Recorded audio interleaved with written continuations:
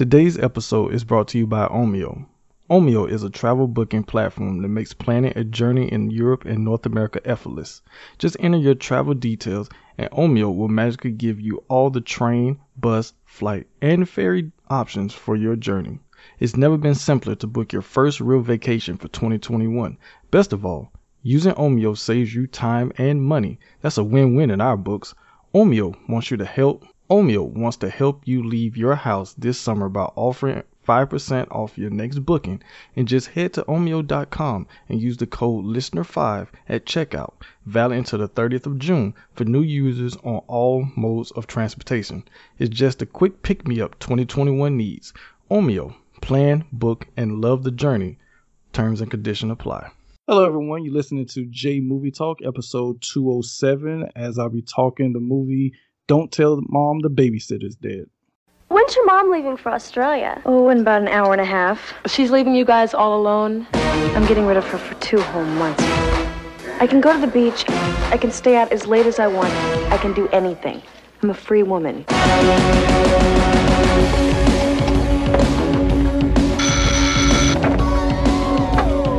Hi. Hello, dear. I'm Mrs. Jurek. I'm a babysitter. What? All right, you little maggots, now line up. Are you serious? I'll make your summer a living hell. Ow! Hey! TV rots your brain. It's time we let her know the rules. Yeah, we outnumber her. Let's kick some butt. Mrs. Sturek! Miss Sturek? Oh my God. She died in her sleep. They'll probably blame us. Hey, be careful. I got her. No, I mean my skateboard. Don't Tell Mom the Babysitter's Dead. Rock and roll! Now, Christina Applegate and her brother What? bounce back for a summer with How's my baby? no rules, In your dreams, babe. no curfews, no nagging, no pulse. Oh, how you doing, Mom? No, Mrs. Durak's not here. She went to the yarn store. So, what do you guys want for breakfast? Cheese omelet. SpaghettiOs. Breakfast is served. Mow the lawn today, and don't forget to do the dishes, okay? Dishes are done, man. Don't Tell Mom the Babysitter's Dead.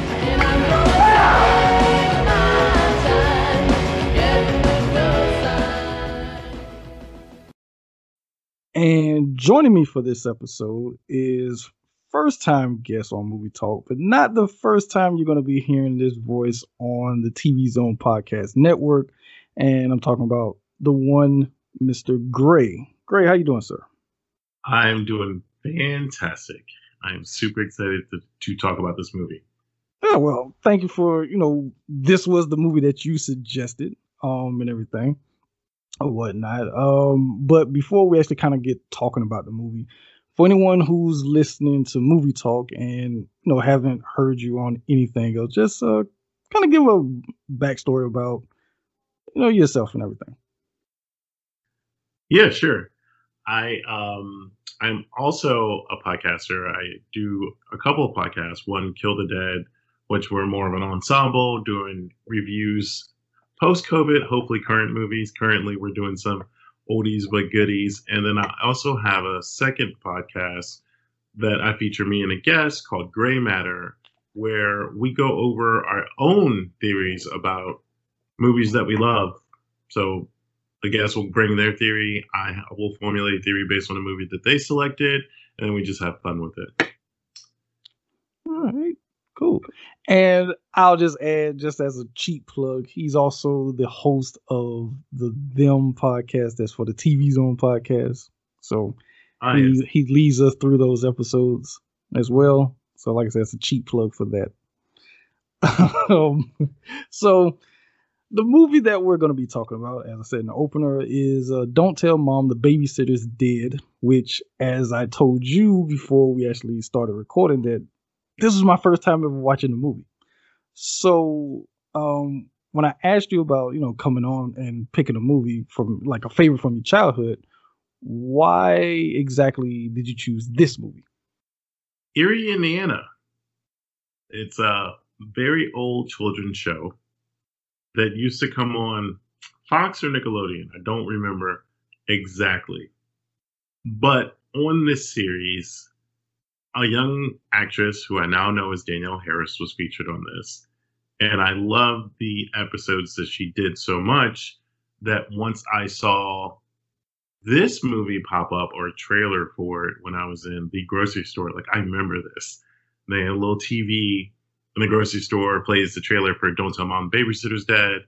And I'm like, oh, I want to see that. It just captivated me. I recognized one person.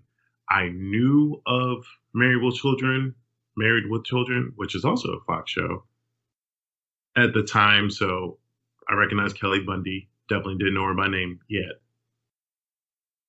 And the premise, I didn't actually get to rent it that day. I don't remember if it was just because it was out or if that was the genuine first run of a trailer for a theatrical release. However, a couple of years later, I want to say, I eventually saw Halloween 4 and then circle back to me getting an opportunity to watch this on HBO or Cinemax cable. I finally watched it, loved it, and I probably, anytime it was on, sat down. Like me and my cousin Chrissy stayed at my grandmother's house. Off and on, all of my cousins did, but I definitely remember her most summers. So we watched all the same things. So it would be like, if I wasn't watching TV and she was watching TV and she's like, hey, it's on, we'd plop down, and vice versa. And I guess it just held my attention because I've never seen a reckless amount of kids making adult bad and good decisions. Yeah. Okay, so like I say, since this was my first time watching it or whatnot, I kind of got a little bit of big vibes with Against the Job a little bit, because she has to put on that facade of being an adult, even though she's a teenager, but she's still a child, basically. So I don't know about you, but I kind of got that little bit of a vibe, kind of. I agree. I don't think I've ever thought of that previously, but yes, you saying this today, I agree. Okay. But once again, before we get to actually talking about the movie, I always kind of go through the synopsis, the cast, and going to talk about the director because this director, even though wasn't familiar with his name, but familiar with quite a few of his films. So the movie, the synopsis here that's on IMDb is basically 5 siblings are left alone all summer when their mom leaves town and the evil babysitter bites the dust. So, okay, that premise, for the most part, is true. But the babysitter part of this becomes a non-factor in the movie, which is like, So that was kind of, because I mean the title is called "Don't Tell Mom the Babysitter's Dead," but I mean after she actually dies, basically forget about her.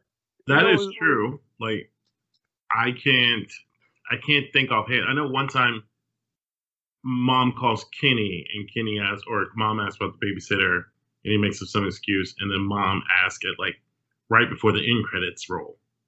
And that's it. Yeah. Like no one really cared. Like this old woman dies, they take her to this mortuary in a trunk, leave a note, she died of natural causes, and yeah, that's pretty much it. It's not even it's like, that was kind of interesting. But I did see some trivia where like there was supposed to be more of a plot revolved around the kids were supposed to be more like suspects, about killing the woman, and they all were supposed to have like kind of motives of like possibly killing her, but they dropped all that, I guess, to make it a little bit more lighthearted. Because for the most part, this is a lighthearted movie. Uh-huh. So Yeah, I guess the original concept was a little darker. When these kids basically, being suspects and killing this woman when they didn't kill her. It's just she was old and she died. So yeah, I thought that was kind of interesting. So the movie it stars Christina Applegate in her first actual lead role, or whatnot, as Swell, or as her given name, Sue Ellen. I mean, because I was like, why is her name Swell? Like, what the hell? But anyway, um, we have Joanna Cassidy as Rose, John Getz as Gus, Josh Charles as Brian, Keith Coogan as Kenny, Conchita Tomei, no relation to Marissa Tomei, as the mom, David Duchovny as Bruce, Kimmy Robinson as Kathy, Jane Brooke as Carolyn, Ida Rice Marin, I believe, as Mrs. Stork, Robert Hay or High, however that's considered since it's HY, as Walter, Danielle Harris as Melissa, and Christopher, I think it's Parrott, as Zach. Those are your main cast of characters. And the movie was directed by Stephen Herrick. And probably like, who the heck is Stephen Herrick? Well, I'm pretty sure between you and me, Gray, that we've seen quite a bit of his movies. So just to kind of go through some of the movies that he also directed besides this, his first film that he directed was the original Critters in 1986. He directed Bill and Ted Excellent Adventure. He directed The Mighty Ducks, The Three Musketeers, Mr. Holland Opus, 101 Dalmatians, Holy Man, Rockstar. Let's see what else here. Man of the House, with Tommy Lee Jones. Not the first Into the Blue, but the second one, which and then he kind of started getting into more TV stuff here in recent, and he's been a part of the TV series, the new revamped version of MacGyver here in recent years, or whatnot. So, some of these movies, I'm pretty sure you've seen. Yeah, I've seen all of them except for Holy Man. That doesn't even sound familiar, but sadly, I've seen Into the Blue too. I did too.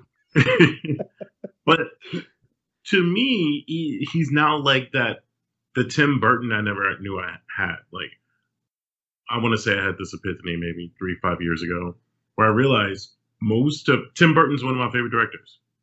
Most everything I was watching as a child was something that he was directing. And I never knew that. I wasn't like tracking names at that point. But then it was like, I had a thought about it, and I was like, oh, Tim Burton directed this. Oh, Tim Burton directed this. I remember going to, like, not the world premiere, but in my mind, the world premiere of Batman. My uncle took me. It was a midnight showing. I saw Jack Nicholson once on the screen before I passed out. But my little heart was content. But now I consider this, Steven, I don't know if he goes by Steve, my new Tim Burton. Yeah. Because when I looked him up, I was like, I've seen the majority of these movies. I haven't seen Holy Man either. Holy Man is the movie with Eddie Murphy and where he's playing like a guru or something or whatnot. It was during that phase of Eddie Murphy's career that you try to forget. So yeah, I definitely didn't see that. So yeah, I mean, great cast though, but the movie overall, just from what I heard, it wasn't that great. But yeah, he, like I said, I'm like, wow, he directed like a lot of movies that I've seen, and I agree with like what you said also, like someone, back at the time, especially when you're a kid, you're not tracking directors' names. Like, I don't know who this person is. I mean, outside of somebody like a Steven Spielberg or George Lucas, people like that, you didn't know who the hell a certain director was. Like, you just know the movie and everything. So, but yeah, I did think that was kind of interesting that he directed quite a few movies that I've seen as a child, and are some of my favorites actually. So, okay, so the movie, it kind of kicks off with the whole premise of, the setup for the movie, basically. Of the mom, she's getting ready to go to Australia with her boyfriend, who we never see, and she's going to be leaving these wilder kids home, you know, for the summer for 2 months and everything. And I mean, we're introduced to all of them, and it's like, yeah, these kids definitely need some supervision, or whatnot. Because I'll put it like this: if there was no adult supervision around, there probably wouldn't even have been a house, you know, whatnot. It'd probably been burned to the ground.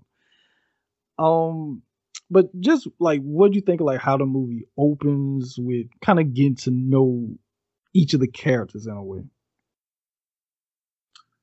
I think it's a very, looking at it with today's lens, it is a very late 80s, early 90s stereotypical, this is what a dysfunctional family looks like. That being said, there was one thing that hit different this time, is when Sue Ellen's mom says, I've been dealing with this for 37 years and now I need a break. And I was like, wait, hold up, she's 37? Yes. She's got 5 kids, started pumping them out at minimum 20, because Sue Ellen's 17. And then she was able to do whatever in life to afford this house on property, and get a divorce, I assume, and still cart around the country with her boyfriend. Which they do explain he paid for it, but it still doesn't explain the house. Or yeah. However, I still like the bit of individual character you get from all the people. I thought that in hindsight, because I know he has since passed, I forget his name, or I remember his real name, Christopher. Zach. Mm-hmm. Him being like a little klepto. Walters definitely has a thing of like, he's not the normal kid that wants to go play outside. He's like in his pajamas the whole time. Like no one, I mean, everyone's dressed, but he's the only one, like, he has no agenda for the day. I'm not, As we later find out, he is a bit of a couch potato. And then Danielle Harris character, Melissa, I don't remember what I thought as a kid, but as an adult now, she's definitely the tomboy of the family. Mm-hmm. She likes being different, and that's how she fits into the family. Like, they all have a little something that's off. I don't understand Sue Ellen's, like, or Swell's, like, she thinks she's entitled to this great summer going to Europe and all these other things. Like, I wish I knew, or they explain what the father does, to where she thinks that's possible.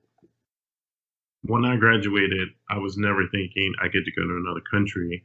I think I was able to save up $300-400 to go to Beach Week, and then that was it. But I like to know this. Yeah, I mean, it was cool, like you said, to get to know each one of them, and they all have their own individual personality, which was a good thing. So it separated them, but you could almost get the sense like, if this was real life, like, yeah, this would be a family, like, or whatnot. Because in certain like moments or whatnot, some of them actually do look like they could actually be related. So it's like, Yeah. okay. And then of course, I mean, Kenny, I guess he's in that phase of like, I'm just this rebellious teenager, you know, whatnot. All I want to do is like smoke and get high with my friends, do nothing. Got the long, rock star hair. He's basically, I want to say, him and his friends could easily probably been like a alt world Alice in Chains type group or something or whatnot. Because that's the vibe I got for them and everything. But I remember, since you brought up his hair, my grandmother or my mother saying, I said, why is his hair so silly? And they were something to the effect of, they put a stupid wig on him. And I never knew what a wig was. Like, blew my mind. I was like, what's on him? Like, I'm looking at him. I don't know a wig is supposed to be on your head. Like, I'm just examining him, trying to figure out what a wig is because I don't want to seem dumb or I shouldn't be watching this movie because I don't know it, a big kid term or whatever. And I remember that blowing my mind of the thought of fake hair was just not a thing for me. Yeah, so okay, so here's the thing.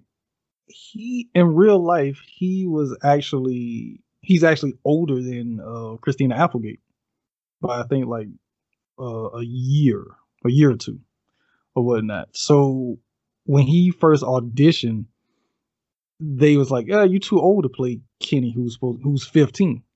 So he's supposed to be playing 2 years younger than Swell, even though in real life he was 2 years older. So he gets turned down. He comes back dressed, like a teenager, like how his character is in the movie. And it's like, okay, yeah, that works. So that's how you end up getting the part. Yeah, because of that. So That's I thought that was cool. Make people realize your dream or realize your dream for people. yeah, I guess so. But what's weird about that? They say that he was too old to play 15-year-old Kenny. So he's 20, but he's too old to play 15. But Judd Nelson in The Breakfast Club was almost 30, but he was old enough to play Bender. I'm like, okay, yeah, that makes sense. But whatever. Because once I found that out, I never. Anytime I watch The Breakfast Club, I always think about the fact that he's almost 30, kissing a 16-year-old girl on camera. So, yeah. Oh, anyway. A little bit like that. Yeah. So it's one of those things. Like once you notice it, it's like you can't unsee it. Yeah. So the mom, she basically saying her goodbyes to everybody, but they're all like, yeah, we can't wait for you to leave, really, because we're tired of you. We're going to be free from you and everything.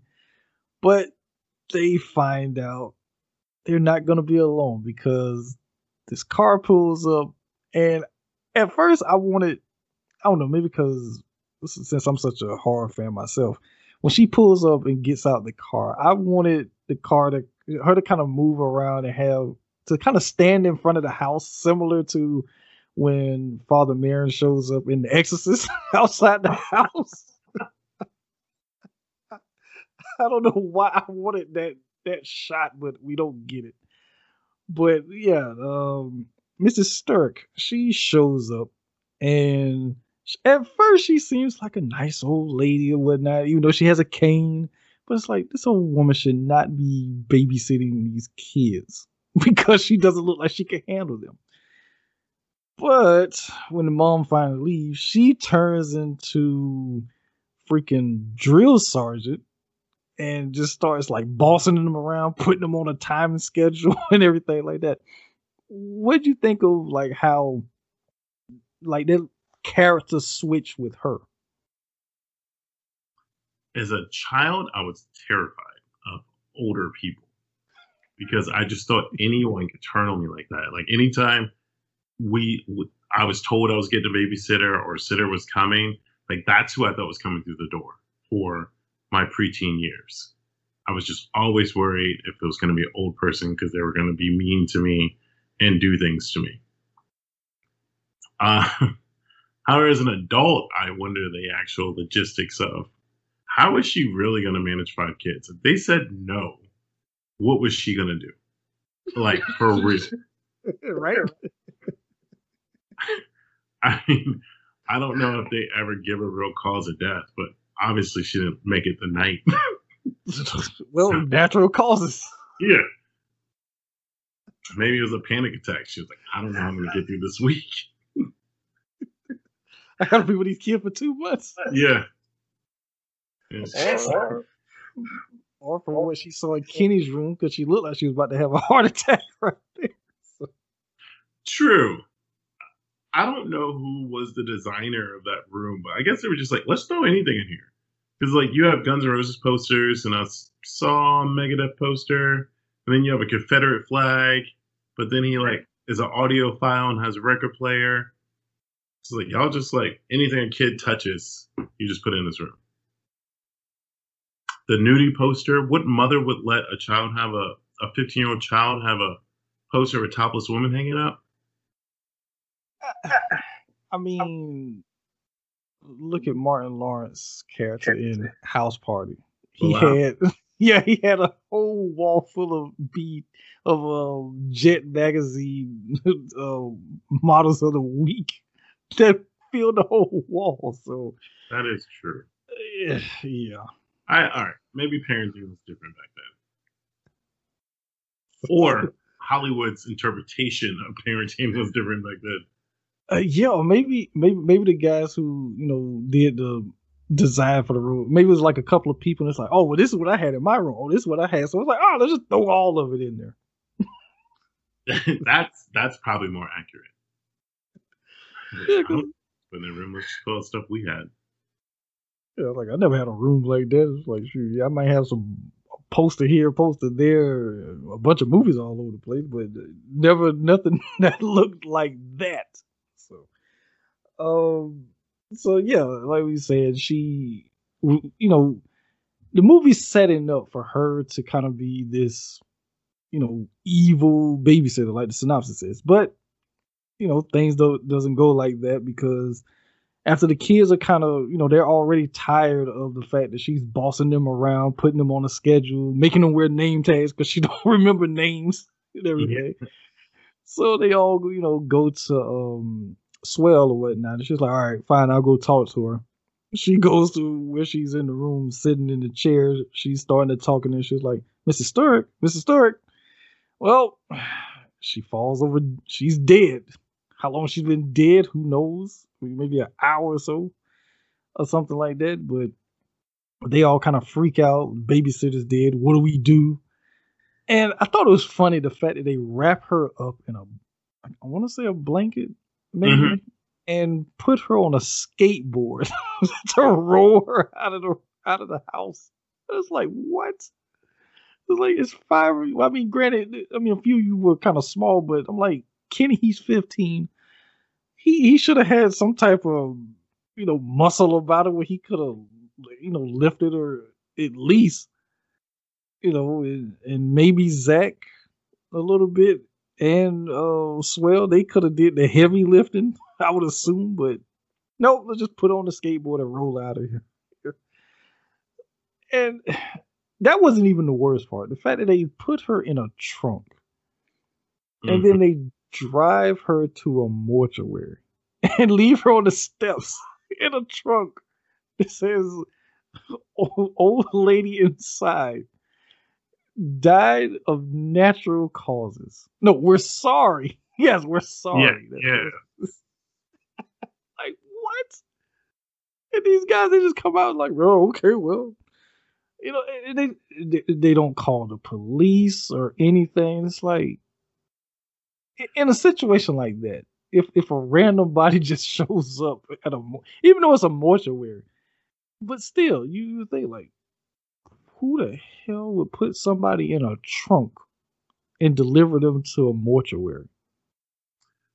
Precisely, because like even still, you have to identify a body. You have to figure out if they died of natural causes. Like police work needs to be done, and it's very strange that it was kind of like normalized that all these minors figured out this is where you dump a dead body with no resistance. And okay, so a little bit more trivia as we're going on here is the fact that I guess this is where still somewhat of the original concept of the movie was still in the movie, that part with them doing that. And I think the morticians or whatnot, guys, they were supposed to call the police, and then that's how this investigation was supposed to go on, and the kids was going to be, looked at as suspects. But since that whole plot kind of got dropped, so there's like remnants of the original concept of the movie still in it. So it's almost like it doesn't make sense with the movie that we get, even though they kind of leave certain stuff from the original story in the movie. Mm-hmm. So So yeah, after that, they just kind of decide to go on with their regular life. Like nothing really, like nothing really happened except for the fact that they need money, and because they need food. So they realize that, well, mom gave Mrs. Stewart the money for us. Where's the money? Well, maybe she had it all on him, as one of them said. So they kind of freak out, and it's like, well, we can't just go to the mortuary. Like, yeah, the old lady that got dropped off. Yeah, she has our money. So I thought it was funny how they decided to do this, where they don't even have a quarter. That's just like how I guess broke these kids are. That they don't even have a quarter. Right. They decide to flip a pizza box to decide who's gonna get a job between Swell and Kenny. And since it lands top up, Swell has to get a job.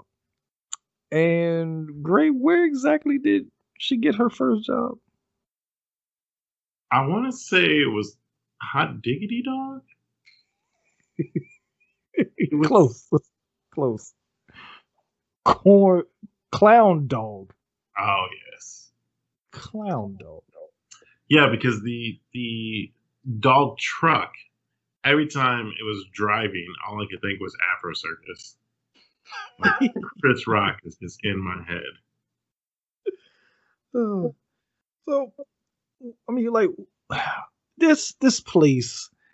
I feel like there could have been like a subplot with just revolving around this place, because that guy who clearly looked like Daniel Stern, he he seemed to be too nice, and I kind of got like creepy vibes from him.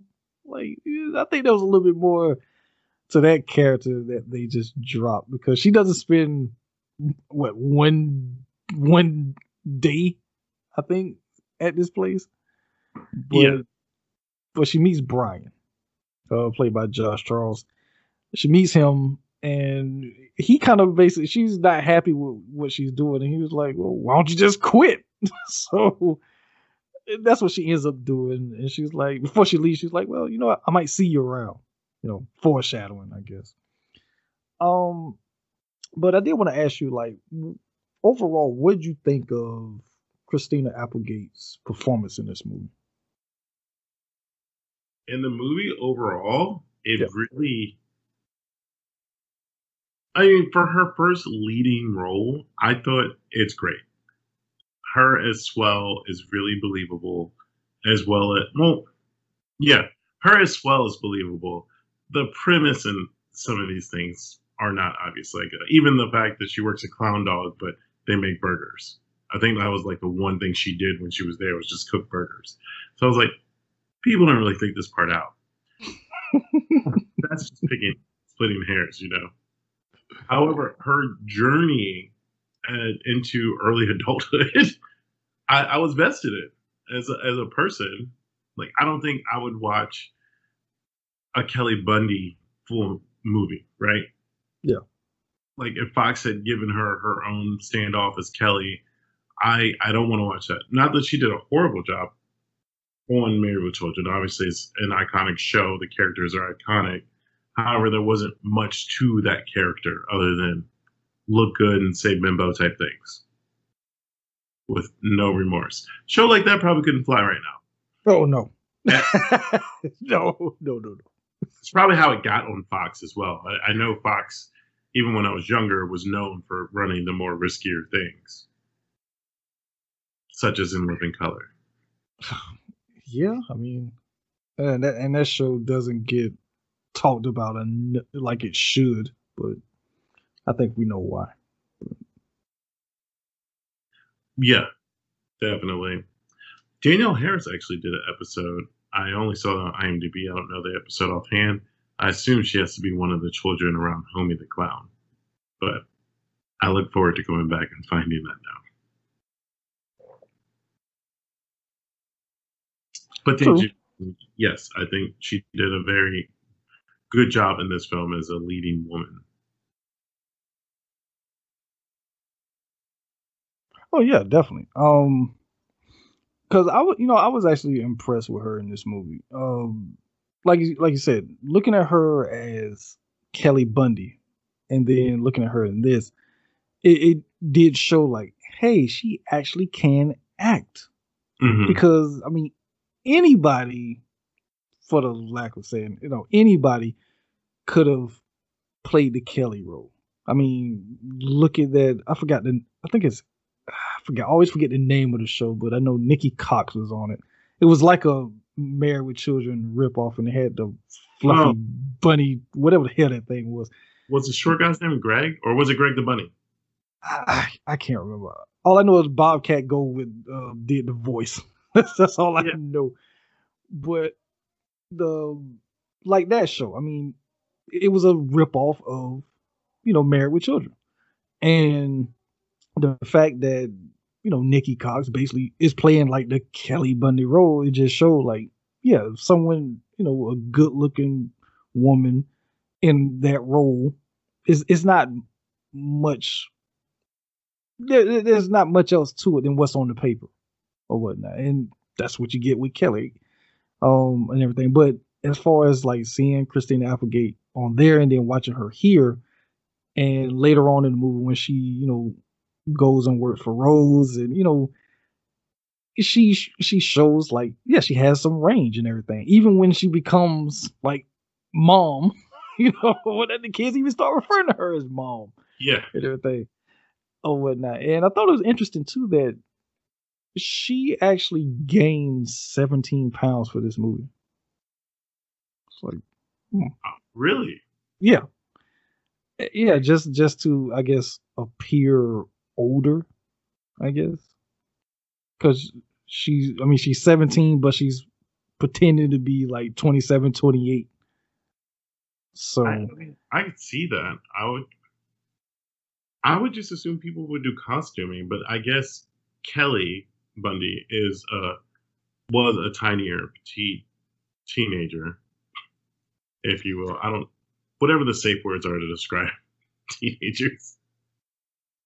yeah, I mean, she was a little, slim, petite, if you will.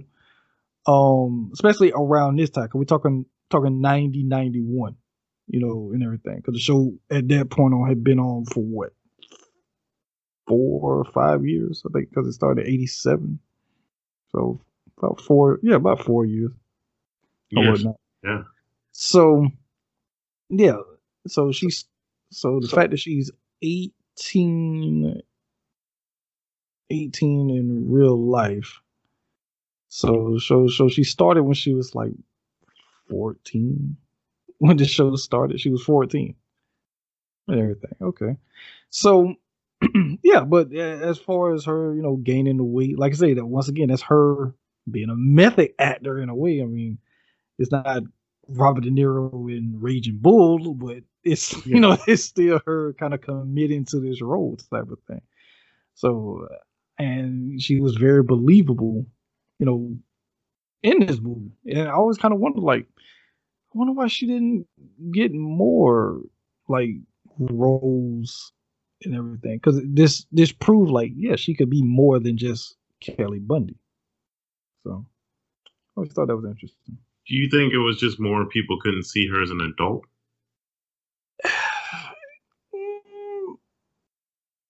It's possible because, well, that, and I mean the route they go with her character on Married with Children. Because I mean, of course, when she first starts on the show, she's a kid, so they're not sexualizing her.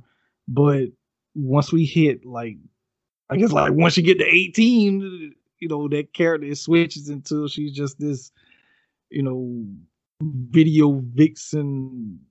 I mean, sex pot type character and everything the route they go with it. And I mean, looking back at it now, it's like the producers of that show were really kind of, for the lack of a better word, perverted. I'll just say it like that. But, and it's kind of crazy that Meghan Markle dad worked on Married with Children, so that says a lot. But yeah, Thomas Markle, yeah, because It's funny. I knew of him from when they did that documentary about Married with Children, talking about like how the show, the behind the scenes stuff of the show, and they talked to him about it and everything. And this was years ago, but I knew of who he was before I knew who she was, and then like, wait a minute, he's her dad? Like what? Like okay, but yeah, but but yeah, I was kind of was just thrown off a little bit just thinking about this movie. Like, I wonder why she didn't get more roles. Maybe it's because they can only see her as that Kelly Bundy. She got stereotyped in a way, or whatnot.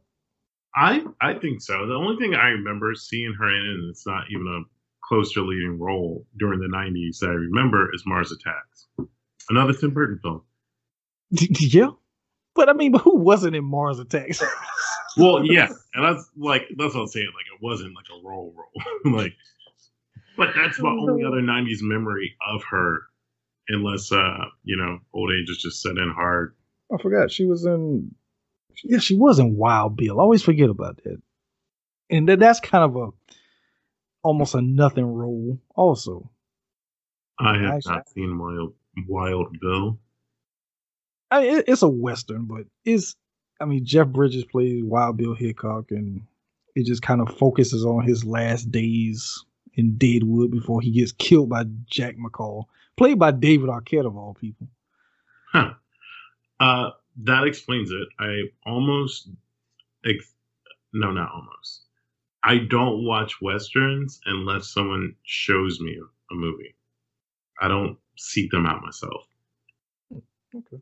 Yeah, I can see that. I mean, I'm a huge Western fan, but at the same time, I can understand why a lot of people don't like Westerns. And it's always a shocker to people when I say, yeah, I like Westerns. My favorite movie of all time is actually a Western. But, Once Upon a Time in the West, directed by Sergio Leone. My favorite movie of all time. So, she was also in The Big Hit with Mark Wahlberg, and that's 98. Oh, she was also in Mafia, the comedy like spoof of The Godfather with Lloyd Bridges. She was in that too. Vaguely remember that. But this is what was funny about it, this is after Married with Children has ended, because Married with Children ended in 97. So now we're into 98. And that's the type of role she's getting? Yeah. Because that's a spoof film, right? Like 100% spoof. Yeah. Yeah, so she's in The Big Hit and Mafia in 98. Then she had another TV series, Jessie, which ran from 98 to 2000. I never watched that. Mm-hmm. Yeah. And then, and then The Sweetest Thing comes in 2002. But I remember watching that because of Cruel Intentions.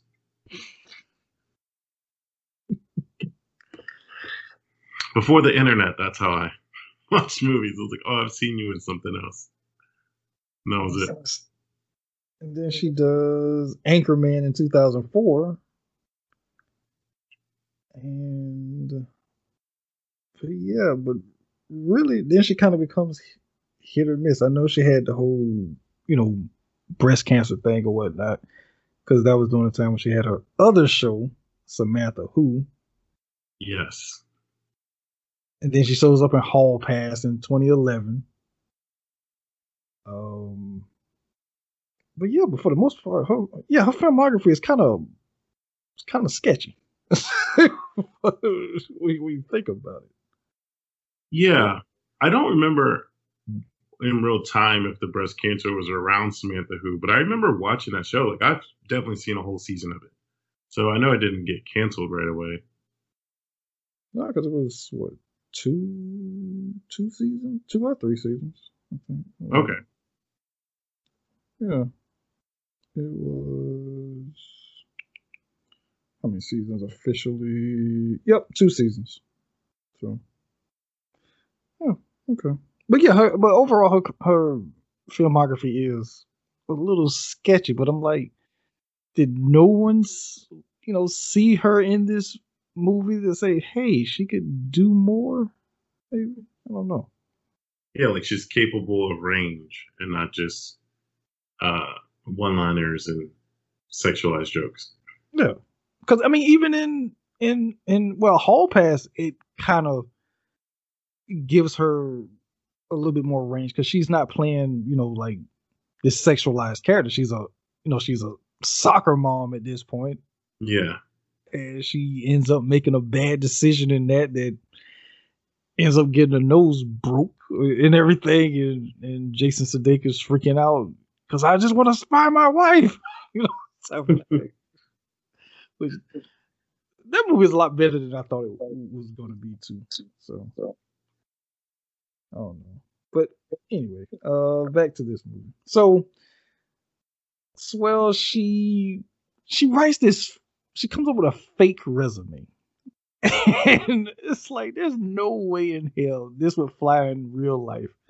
Or basically, you get a resume book. It's like, no, I'm just gonna copy and paste basically what I see in this book and put it on my resume, and I'm just gonna show up at this place and apply for a receptionist job, but your qualifications are too qualified for this job.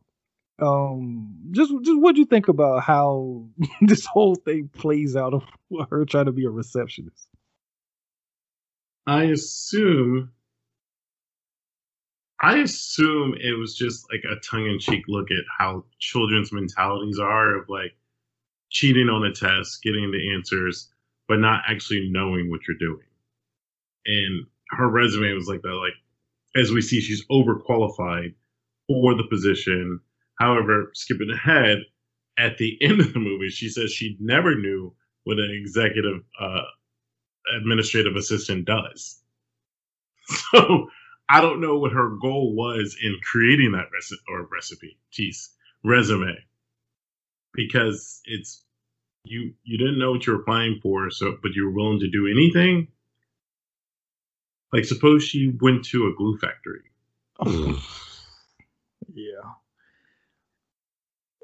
But it was kind of like, you know what, only, well, I'll put it like this, and I'll just say this. If she was not white and she showed up at this place trying to get this job, she might have got thrown out. But Sure.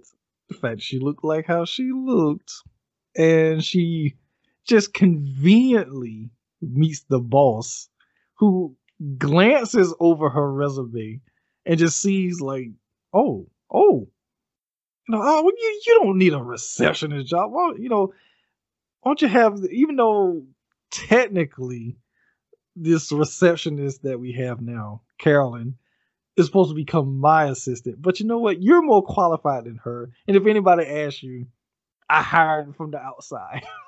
And it's like, what? Which I thought would be obvious. I don't know what I thought as a kid. But yeah, of course you hired from the outside because she doesn't work there yet. Exactly.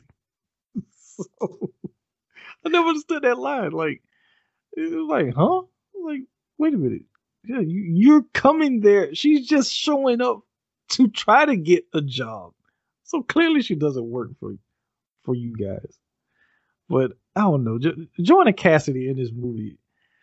Okay, so anytime I see her or whatnot, I always think of her character from Blade Runner when she tries to kill Harrison Ford, strangle him with his own tie, and then he ends up shooting her down in the street or whatnot. But anytime I see her, I always think of that character, and I was waiting for her to kind of go like into that mode in this movie, but she doesn't. She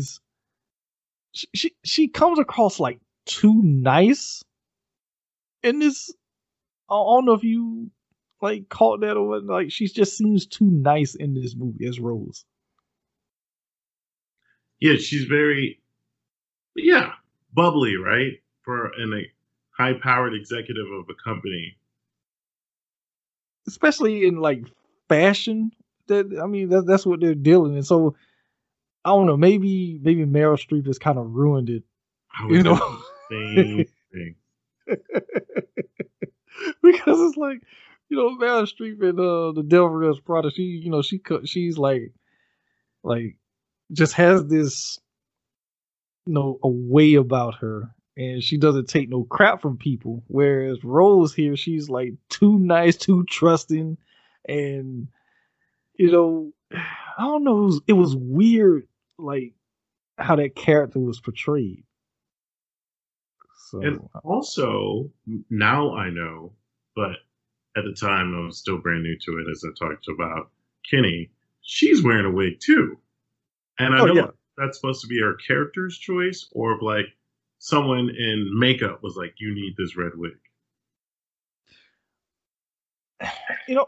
So I want to say that was her choice because through like a lot of her career, she did wear wigs because she always kept her hair kind of short. And I want to say Blade Runner is like maybe one of the only movies that she actually wore her own hair or whatnot. okay. Yeah, I don't know. Like she always kind of had it a little shorter. I mean, it's not like short, but it's not that long, and you can tell that she's wearing a wig. It's like it's the Halloween 2 thing. Once you know it's a wig, you know it's a wig. So yeah, I don't know. Maybe her and Kenny was switching wigs or something. I don't know, but yeah, I found her character. It was like there was something off with her character, and even like the relationship she had with Gus. I mean, John Getz always plays like a douchebag or Yeah. whatnot in anything that he sees. Even, even when he's technically the good guy in Blood Simple, he's still kind of a skeevy type character. So, and in this, he's definitely like a sleaze or whatnot. And why she's interested in him, I have no idea. But even when Rose finds out like certain things about him, she just kind of brushes it off. It's like I don't know. Very some of the decisions they made with her character just didn't make sense to me. Yeah, I don't know the 90s version of inner office romances with a subordinate, but I have to imagine that's frowned upon.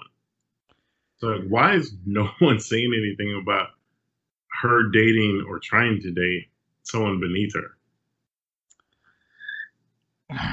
I, I don't know. Like I said, this place was weird, but I guess they were trying to make it very lighthearted. I think they went too lighthearted with whatever I would love to have read the original script because it makes me wonder was any of this stuff even really in the original script?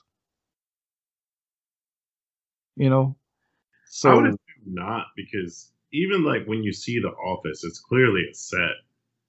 I want to say even when you see Sue Ellen, like the cityscape behind her looks pixelated. They just printed up the best they could, and they're like, no one will ever know 4K doesn't exist yet. right. But watching it on a bigger screen, it's like, no, it's definitely just a printed poster. So yeah, now I'm kind of thinking about it, like, yeah, was any of this even in the original script? And they just okay, well, let's rewrite it, and then whoever did the rewrite, they just kind of, I want to say, tried to make it just a little too cookie cutter, maybe. So Yeah, it's a weird balance of like dark comedy but wholesome at the same time. yeah, I've never read it, but I'm sure Siskel and Ebert would not have rated this movie fondly. Just throwing that out there. If anyone has the archive in their basement, let me know. So okay, so speaking of something else that I kind of noticed watching this or whatnot. Once Sue Ellen has been working at this place, and since she's not at home to watch the kids, Kenny actually has to take more of a, a role in everything. And it's funny how he starts having an interest in cooking by watching Julia Child. I was like, wait a minute, what the hell? So through the process of that, he learns how to cook, and just the dynamic that kind of comes out of Sue Ellen being the working mom, and then Kenny's like the stay-at-home dad, and their interaction almost becomes like husband and wife, but not brother and sister. Right, and they do have that moment towards the end where it's definitely portraying that dynamic of, I'm at work all day, what do you do but stay home, and you're complaining about cleaning the house. Yeah, I'm like, okay, like, did they realize that they kind of did this? Like, it really like goes into that of where if you didn't know any better, you really would swear that they were, like they was a married couple. You're like, is this scene supposed to have sexual tension? Because it's weird. Yes, because I was waiting for them to like, just come over here and kiss me already. Like wait a minute, this would have been a completely different movie if it did that. But yeah, I was getting that vibe. I felt like it's crazy, but I felt like Christina Applegate and Keith Coogan had a little bit more chemistry than Christina Applegate and Josh Charles. Mm-hmm. Yeah, I'm like, that's kind of weird because Brian is supposed to be her love interest and everything, but the guy that's playing her brother seems more like he could have been more of her love interest than the guy that's playing the love interest. So I just thought that was kind of weird. Well, do you think, and this is just going above and beyond, but movies are traditionally not shot in order, and maybe changes came at a certain point and they didn't know they were brother and sister yet. Maybe he was playing in that scene. is possible. That's definitely possible. What if they did so? What if Kenny was originally supposed to be the love interest? Yeah. I mean, I think that could be how you got that scene, because who's watching that and saying, "Hey, I want to see a brother and sister go through this dynamic," right? Or just that we grew up in the time that we did, to where we can't fathom such a situation happening. So okay, so maybe it's a combination of both, maybe. Yeah, but I don't know. That just was just kind of awkward to me. So okay, so I have to get your opinion on seeing David Duchovny in this role of Bruce, who is definitely not Fox Mulder like. What do you think about him in this movie? I, as a kid, didn't like him. I would commonly, or now, call him a douchebag. But the thing that I liked, he made me realize how much I like Sue Ellen, as far as like their first interaction, when he's interrupting her and while she's talking to Kenny and kind of having like a fit, and then she like a title checks him. Who are you? What do you do? Okay, my title's bigger than yours, so go away, and I'll let you know when I'm ready to deal with you. I love that scene. Even as a kid, I love that scene because I was just like, oh, she's cool. She's calling the shots. I have no idea at the time what shots are. You know what I mean? It's like, right.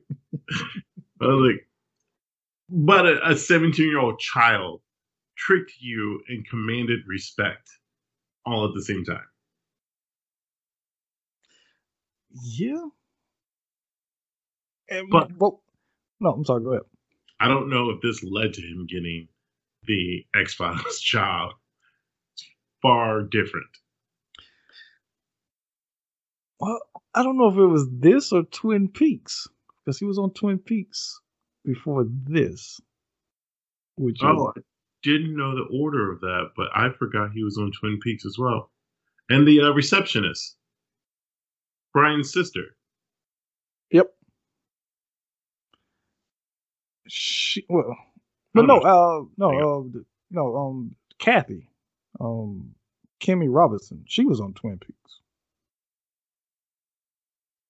because she played the receptionist on Twin Peaks for the sheriff.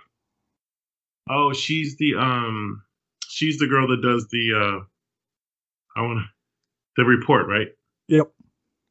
I was gonna say TPS report, but that's Office Space.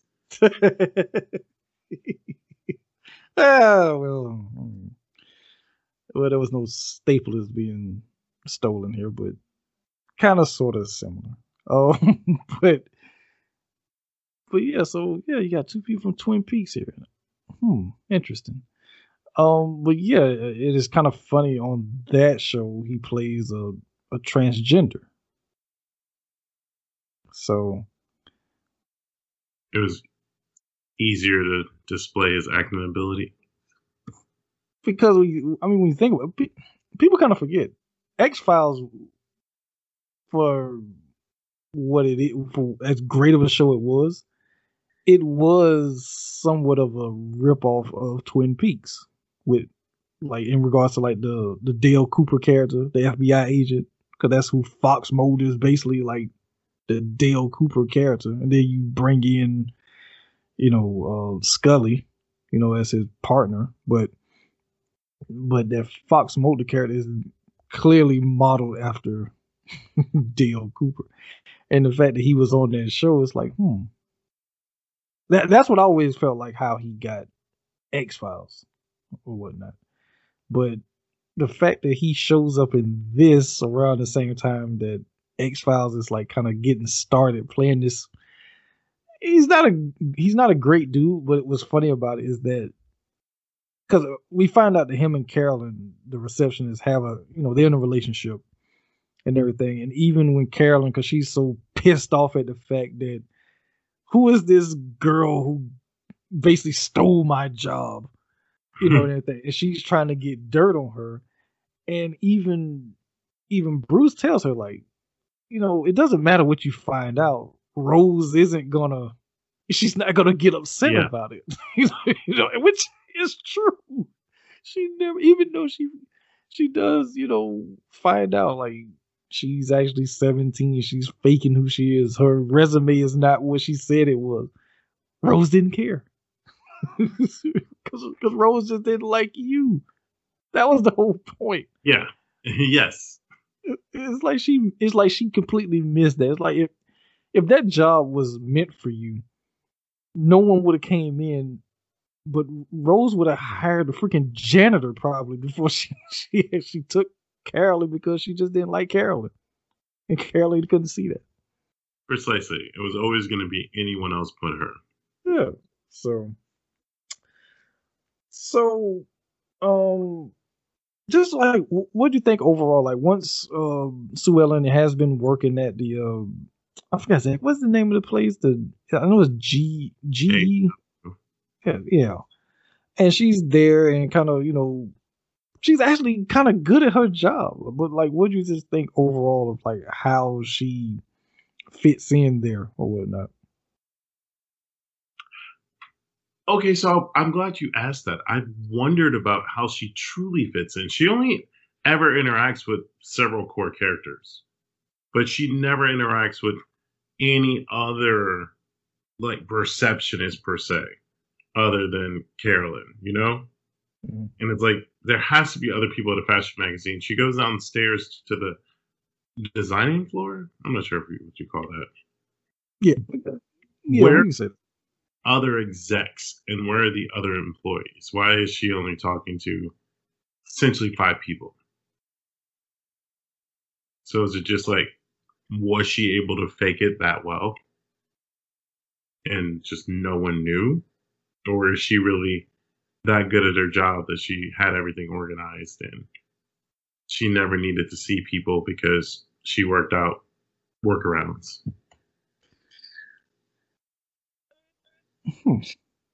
Yeah, that's.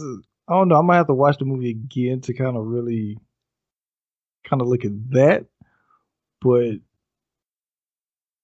yeah, she does only, let's see, Rose, Gus, Carolyn, Bruce, and Frank are the only people she interacts with. And Kathy too. We forgot Well, yeah. Kathy. But But Kat's pretty much just doing her homework for her. yeah, pretty much. She doing the homework and she turns it in like, here you go. You know what? So she's, well, like Rose says, you're delegating. So whatnot. So I thought it was a great way to explain away her not knowing how to do her job, and it's okay. But like, what did she really learn? she learned that she had a knack for fashion. Oh yeah, at the end of the day. But when I look at this, I think of not movies, but that real life boy who opened up his own doctor's practice. Oh gosh. And it's just like he ran for a minute with it, and it worked. And I'm just like, how many other people are out here modern day doing this in real life? Quite a few people, since you just allow anybody to get a PPP loan. So Yeah. so, a lot of people, scamming people like that. They get a loan. Oh, I'm an expert at this. What? So yeah.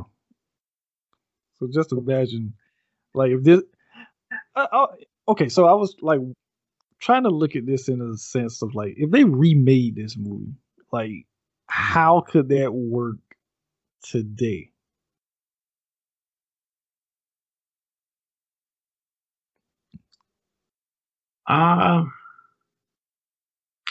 It couldn't be like a real job. It had to be like a startup, or it had to be like an app, because now people run stuff. So it's like someone's going to key in your information and it's going to be instant, versus this could have went down in a filing cabinet. HR vets it 2 or 3 months from now because it's done manually, and then she gets caught eventually if the movie had ran that long. Of course it doesn't, but common day terms, it would have to be like a tech based in some way, shape, or form. Whether you paid someone to make a fake ID for you, and I don't know if high school kids even have. No, I shouldn't say that. I think high school kids definitely have the capacity. It's one of those things where the older you get, the smarter younger kids are. No one in high school now probably knows what Encyclopedia Britannica was, but it wasn't Google. And I never.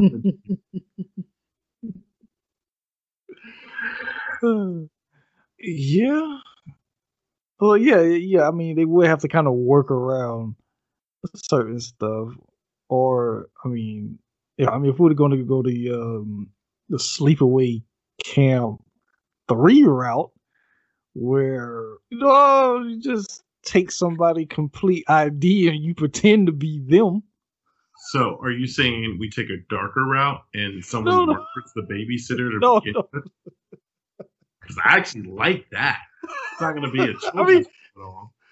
You could, take the babysitter's name and identification, everything like that, and then you kind of get somebody to switch certain key information of yours to them and everything, and there you go. I mean, maybe because my brain leans this way, but I think that's the easier route. Because if you had a serial killer perhaps kill a babysitter, show up, the parents are already gone, so the kids don't know what the babysitter was supposed to look like, and the parents aren't there to fact check that. And then slowly the babysitter is murdering the adversity that come in the children's way. So like a coach benched Melissa, so she takes out the coach, or the babysitter takes out the coach, until it culminates the kids finding out whatever. Hey, the agency called. They wanted to talk to Mrs. I forget the babysitter's name, but you get my point. Yeah. And like things just start adding up, and people more and more disappear till the kids have to kill this babysitter. So do we just come up with two separate ideas for the same movie? Yeah. All right, so there you go. I like both. So, because I mean, one can play like as a dark comedy horror film. The other one plays kind of a little bit more in the same vein of this movie, but I think both would be effective. So I would love it if someone made either happen. yeah, I wonder why this movie's never. I don't remember a reunion being done, and I know obviously some people aren't with us anymore. yeah. I don't remember like on an anniversary, even like the 10-year, 20-year of like director's cut. I don't own this on DVD. Maybe I should pick that up before I say that. I'm gonna put that in the parking lot for now. Yeah, because the movie's it's 30 years old now. So, At some point, someone had to add a bonus feature. Get some of them to do the commentary. I mean, you can get Christina Applegate, Danielle Harris, Keith Coogan together. You know, and let them sit down, do a commentary track, do something. But it's crazy, like how movies like this from back at that time, they do just kind of get lost in the shuffle over the years. Like they just get kind of forgotten about, unless you're someone who actually like these particular movies and everything.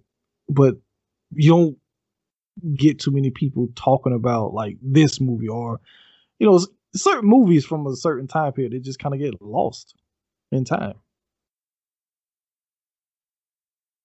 So I agree, and I'm sure there wasn't a lot of money thrown at this, and if it did go to theaters, probably wasn't very successful because the themes of this film just weren't cool back in the day for a conservative America who maybe around this time was just deciding that because African Americans use bad words in music that we need parental advisory stickers. So 5 kids killing a grandmother babysitter and getting away with it was probably not appealing to them either. Well, okay, so this is what's funny. It actually made money. The budget was $10 million. It made 25. What? Yeah. Why do we never get a sequel? Well, because even though it made money, it received negative reviews. The critics didn't like it. And plus, that was during the time where you weren't getting sequels to movies like how we get sequels now. See, people forget like sequels were a rarity back then.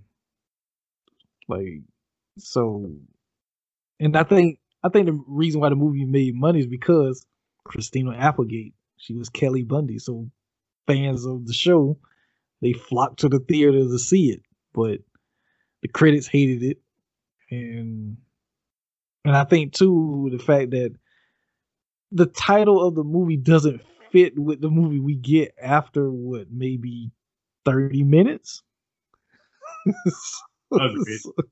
So it's like, okay, it's called Don't Tell Mom the Babysitter's Dead. Okay, but they only talk to mom on the phone like twice, and the babysitter becomes a non-factor. That storyline becomes a non-factor. You actually forget about it until the very end of the movie. So I don't know. Yeah, I guess that is whoever did the titling really didn't think that out. But I mean, I guess that still falls in with whatever the original concept of the movie was supposed to be. They're the suspects in this woman's death. So, but don't tell mom the babysitter's dead. So yeah. So anyway, let's see. Let's see. So yes, Sue Ellen, she becomes like I guess like a superstar prodigy or whatnot of Rose and everything, and everything. Frank likes her. Gus, he's trying to weasel his way into her pants, basically. Carolyn, is just trying to get dirt on her. So basically, like, it's kind of like a regular job, or whatnot. Is some people that Yeah. like it, some people don't like it at work, type of deal, um, and everything. But Sue Ellen, she's trying to balance her home life and this relationship that she's formed now with Brian. So she's trying to juggle a lot, and she even says it like towards the end of the movie, like, it was too much. It had got to the point where it was too much for her. She was trying to juggle all this stuff, plus keep up this lie that she has going, and everything. But it, things do kind of take a turn after Walter, who's Mr. Couch Potato, steals the money out of her purse. It was like a couple $1,000 that he steals when she's talking to all of them at the table, because they're not doing what they're supposed to do. So this is like the point where she's actually feeling like, I know what mom feels like now. That's the way she's looking. So while she's talking to him, he just casually gets up, goes into her purse. Everyone sees this except her, of course, because her back is to him. And he decides to go buy a whole home entertainment system, but because the antenna isn't right, he goes and tries to get Kenny to help, but because Kenny is with his friends, or whatnot, having a meeting, as Kenny says, Walter decides to go up on the roof and try to fix the antenna himself, and that doesn't go right because he ends up falling off the roof and he breaks his leg. I'm surprised that's the only thing he broke.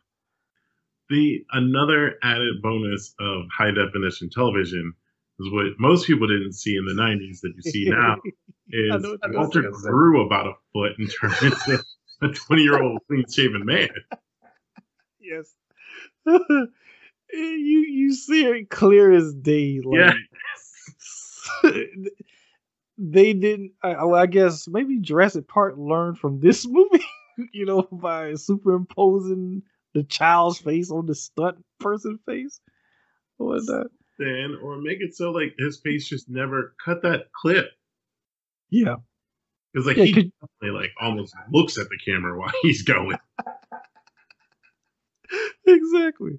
Yeah, just cut it before he actually turns, and then just show him down on the ground later. That's what he had to do. But I noticed that too. I was like, what? It's like, what the heck? But I mean, a lot of the editors back at that time, they weren't the greatest, so But so Walter breaks his leg. Sue Ellen gets the phone call about it. Granted, this is when things is kind of blowing up for her at work, because the whole thing with Gus is kind of coming to a head. Also, Carolyn is, she feels she has the dirt on her that will get her fired. But it's like even they kind of all stop when she gets that phone call about Walter, because, Walter is quote unquote her son, and they didn't know that she had any kids. And she says, she's divorced. She doesn't talk about it. So she rushes to the hospital to see about Walter. And we get another one of those scenes where her and Kenny, kind of going back and forth or whatnot. And the doctor even kind of looks like, he's your son too? It's like, no, it's my stepson. Whatnot. It's like, oh. So well. That's why we fight like this. We don't get along so well. It's like, what? But I feel like this is where the movie kind of takes a little bit of a turn, because at this point things is kind of getting out of control. Her Sue Ellen and Brian's relationship is not great because he wants to know what she does for a living and everything. Well, not what she do for a living, but what she do all day. And she won't tell him. He, of course, like a typical guy, started thinking, is there another guy involved? Just tell me there's another guy. or whatnot. And I kind of thought that it was going to lead to him thinking that maybe she was a stripper or something like that, because the fact that she doesn't want him to know what she does, but she has nice clothes and and everything like this, and it's like I don't know, maybe that's just where my mind went or whatnot, but it never comes up. He doesn't pressure her that much, but it's funny. She knows that he's Carolyn's brother, but he has no idea who she is at work. The woman who stole his sister's job, in a sense. But just what do you think about the Brian and Sue Ellen relationship, though? It's hard to. I had no wherewithal keep Coogan at the time being older than her. But to be eventually a 15-year-old, I don't think I would have gravitated to, even though he doesn't do it in the best way, and when his brother falls off the roof is kind of the turning point. I don't think that, like, I would have learned to cook on my own. I would start learning how to take care of a house on my own, and then feel a bitterness towards my sister or some type of way for putting a roof over our head and providing the cleaning supplies, the food, and things of that nature. So the dynamic to me is always strange, just because I know it was decided over the flip of a Mama Celeste pizza box, which I'm not even sure if they're still in business anymore. So that box was a real throwback when I saw it, because I remember it from my childhood. But for the character, for example, his character grew. Hers did not. She just committed to a lie until she couldn't do it anymore. She's still the same bratty teenager, essentially. But he grew up right before our very eyes. Yeah. So it's interesting that I wonder if they did that on purpose. Well, from what you said, what if the original story did revolve around him? Well, yeah. And I guess I do know that now. I did not know that before COVID. But yeah. And you kind of said it before, like they definitely left parts of one script into another script and didn't round it out. So, I mean, yeah, he grows up before our eyes. He takes off the wig, right? He takes off the wig. Even Sue Ellen's Nicole, one of her friends, who he was trying, I guess he always likes, because when he first sees her at the very beginning, she just turns on the windshield wipers like, "Ugh, get off of my car," type of thing. But when she sees him, dressed up and everything, and she looks at like, "Kenny," he's like, "Hey," and she's like, "Okay." Kind of like right. that smile. Yeah, like, all right, yeah. Yeah, look at he's growing up now, but I'm like, how old are you? Because if Sue Ellen is 17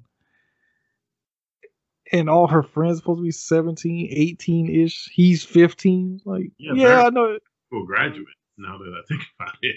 Yeah, like, see, but it's another one of those things where, like, he's younger than her. Like, she's gonna graduate from high school. He will still be in high school, type of situation. It's like, okay, but we're not supposed to focus on that, I guess. But yeah, I don't know. I just didn't. Yeah, they handle the adult themes in this. Like, this was surely not Party of Five material yet, but may have been the prototype. Yeah, right. Take that horrible movie. Well, not horrible, but let's take that movie and make it better. Yeah, that's how we get Party of Five. Yeah. So instead of it being the babysitter, it's the parents. So now that we're saying this out loud, I would not be surprised at all as to that's somehow the framework for it. Okay, when did Party of Five start? When did that start? 96 or 95. And because this is 91. Party of Five is 94. Oh, so not that far after. I was way off. Oh yeah, because Nev did Scream after Party of Five, and that's why they went with her, because she was semi-popular. So She also had the craft under her belt.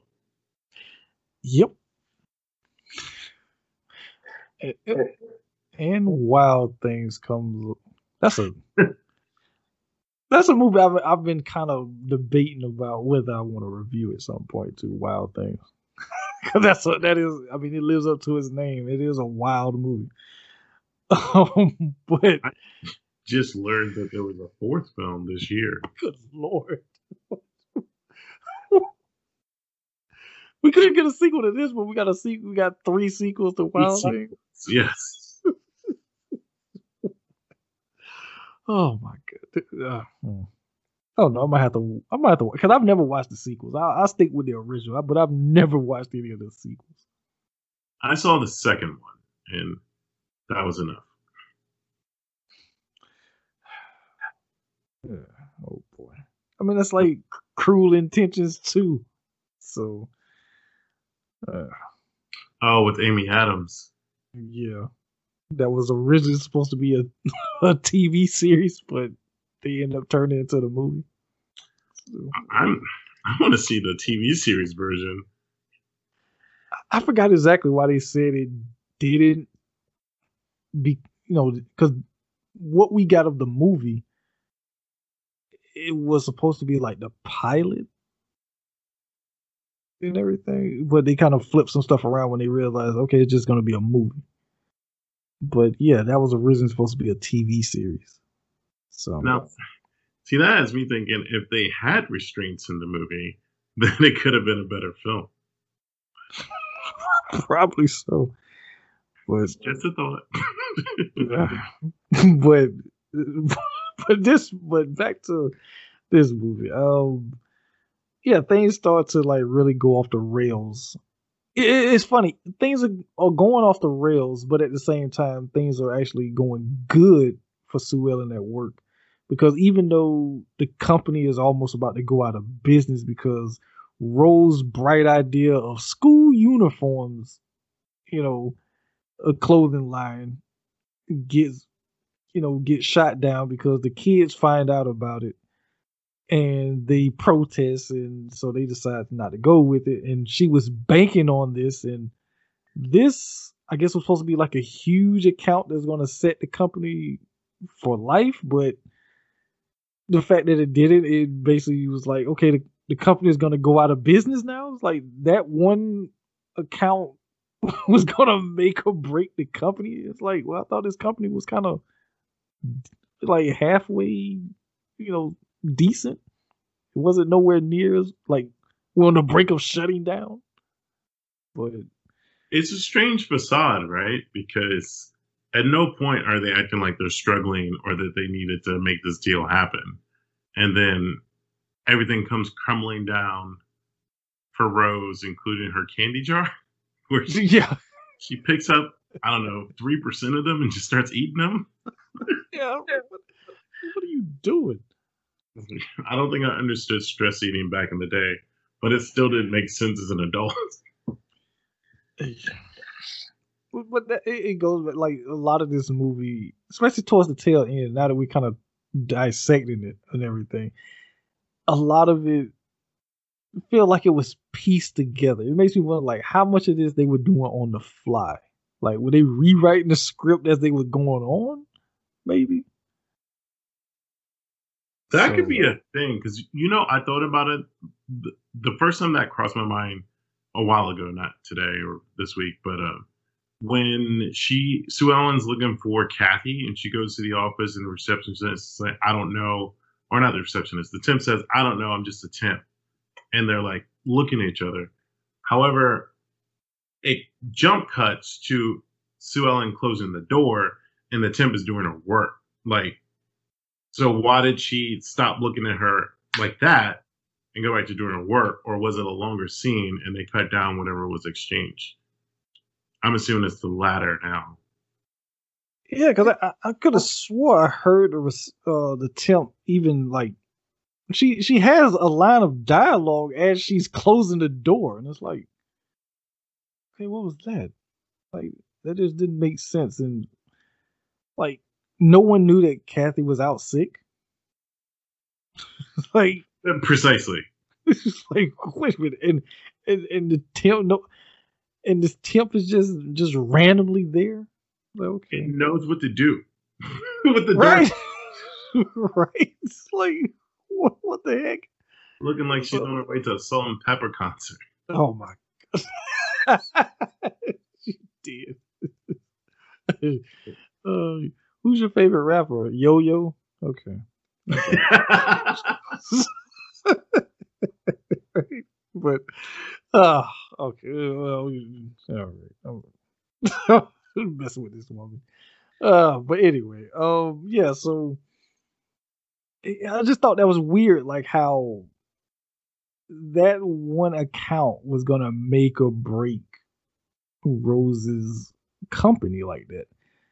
So Frank, of course, he's distraught when he finds out the news. And Rose, she doesn't even have the courage to do it. She tells Sue Ellen to go and tell Frank because they have such a great relationship. Frank, he appreciated more coming from her. I was like, what? Like, man's gonna he's gonna lose his job. It doesn't matter who tells him, he's gonna be out of work. But so Sue Ellen, she basically decides that, you know what? I know something about fashion. I'm gonna start designing some stuff. How hard can that be? And she does. She comes up with her own designs and everything or whatnot. And Rose, of course, loves it. And I guess like the big wigs, they love it or whatnot. The people from New York. So they decide that they're gonna have this fashion show or whatnot as a presentation. But instead of doing it at a ball, so I was like, well, why don't we just have it at my house? I got enough room, you know, and everything. So this is where she gets the kids because she finds out that Walter had stole the money from her and bought the home entertainment center because the petty cash that she was just supposed to use and sign off receipts for, he takes all of the money. So she has no money and whatnot. So they basically have to agree that they're going to be a part of the whole presentation fashion show and everything. And then that's where we get where Kenny, you know, he takes off the wig and cleans himself up and everything. And we get the whole presentation. Gray, what do you think about this whole presentation scene? I didn't understand how they went from children's uniforms to we're going to put a splash of the 80s into service workers uniforms. Like the Boy Scouts, well, they're not workers, but then there was a nurse, there was a cook. I forget, was there one more? Because the last girl, she was just like, thank you, you're done. I think one of the girls was supposed to be a cheerleader? Okay, maybe that's what I'm forgetting. Yeah. And I was just like, okay, I guess spread it out. But it wasn't suspension of disbelief. I'm going to go with that. Because I wasn't really sure at what they were marketing at this point. Hey, we're just going to put pastels onto classic uniforms or what? Or even the fact that you have a girl in a Boy Scout uniform instead of just giving her a Brownies uniform. Like, I just didn't. Continuity is a little off there. Yeah. I think overall the theme of like kids pulling off a high level event was great. I enjoy that. You know, a high schooler doing an ice sculpture in the backyard is completely unbelievable. It's going to melt. They don't have any refrigeration in the house to keep that frozen. So like things like that. But, you know, this technically counts as maybe one of the last montages you get as a staple in a film from that era. Which I enjoy. Because people just don't do montages anymore. Yeah, that's a loss. I want to say a lost art in movies. Yeah. And if you do see it, it's like, oh, look, a montage. But I would prefer that sometimes because you get like 2 or 3 scenes that are like 10 minutes too long, and you're just like, why are these in the movie? And it's like, well, we needed to make sure the audience understood yada yada. Well, a montage would have done that. Could made a 2-minute montage, and it would have been fine. A 2-minute montage over a 10-minute scene that just takes too long. I take the montage. Yeah. But that being said, the pacing of this film didn't bother me at all. I felt as though it was good all the way around. Yeah, I mean, because it's only an hour and 42 minutes, but it moves, and I mean that's a good thing. So the presentation goes on. Carolyn, she tells Rose about Sue Ellen's only being 17. Rose doesn't care. Gus is found out of basically hitting on Sue Ellen, and Sue Ellen tells Rose, once again, Rose doesn't care. It's like she just doesn't care. She never gets overtly angry about anything, which is weird. But as Sue Ellen's up giving her speech and everything, and this actually kind of pissed me because I actually kind of even started talking to the TV at this point. So this is how I know I was kind of upset, because Brian shows up in this damn corn dog truck over the PA. He's driving up and he's talking to Sue Ellen, and it's like, you do realize that there's a party or whatever is going on. You just driving up talking on this damn radio as if anybody can really hear what you're saying. That was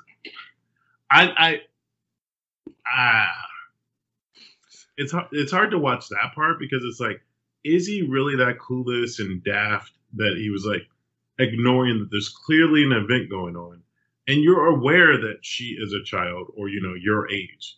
So you're not even like, I'm rolling up on her mother's house blaring like, why is the music playing? Right. That isn't like by accident. And then you're going to use the PA system. Clearly he's never seen say anything. No, John Cusack knew how to do it. Yeah, I mean, just get some Peter Gabriel, you're good to go. So. Yep.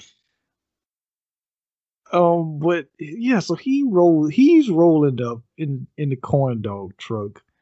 The mom has just mysteriously reappeared and everything. So Kenny is trying to, you know, warn her and everything or whatnot. And then that's when everything gets blowed up and she confesses that, you know, she's actually not who she says she has been and everything like that. Just like, okay, what do you think about like how the movie ends, really, with everything kind of getting wrapped up? I think everything's kind of clean except for I wanted what's his name? I keep forgetting his name because he's the least interesting kid. Zach. Mm-hmm.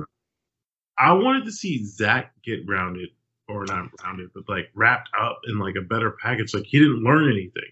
He diamond. There's a reason for that. So during this time, good old Christopher was really on his Charlie Sheen tip, and he was full on in addiction. So a lot of his scenes was cut.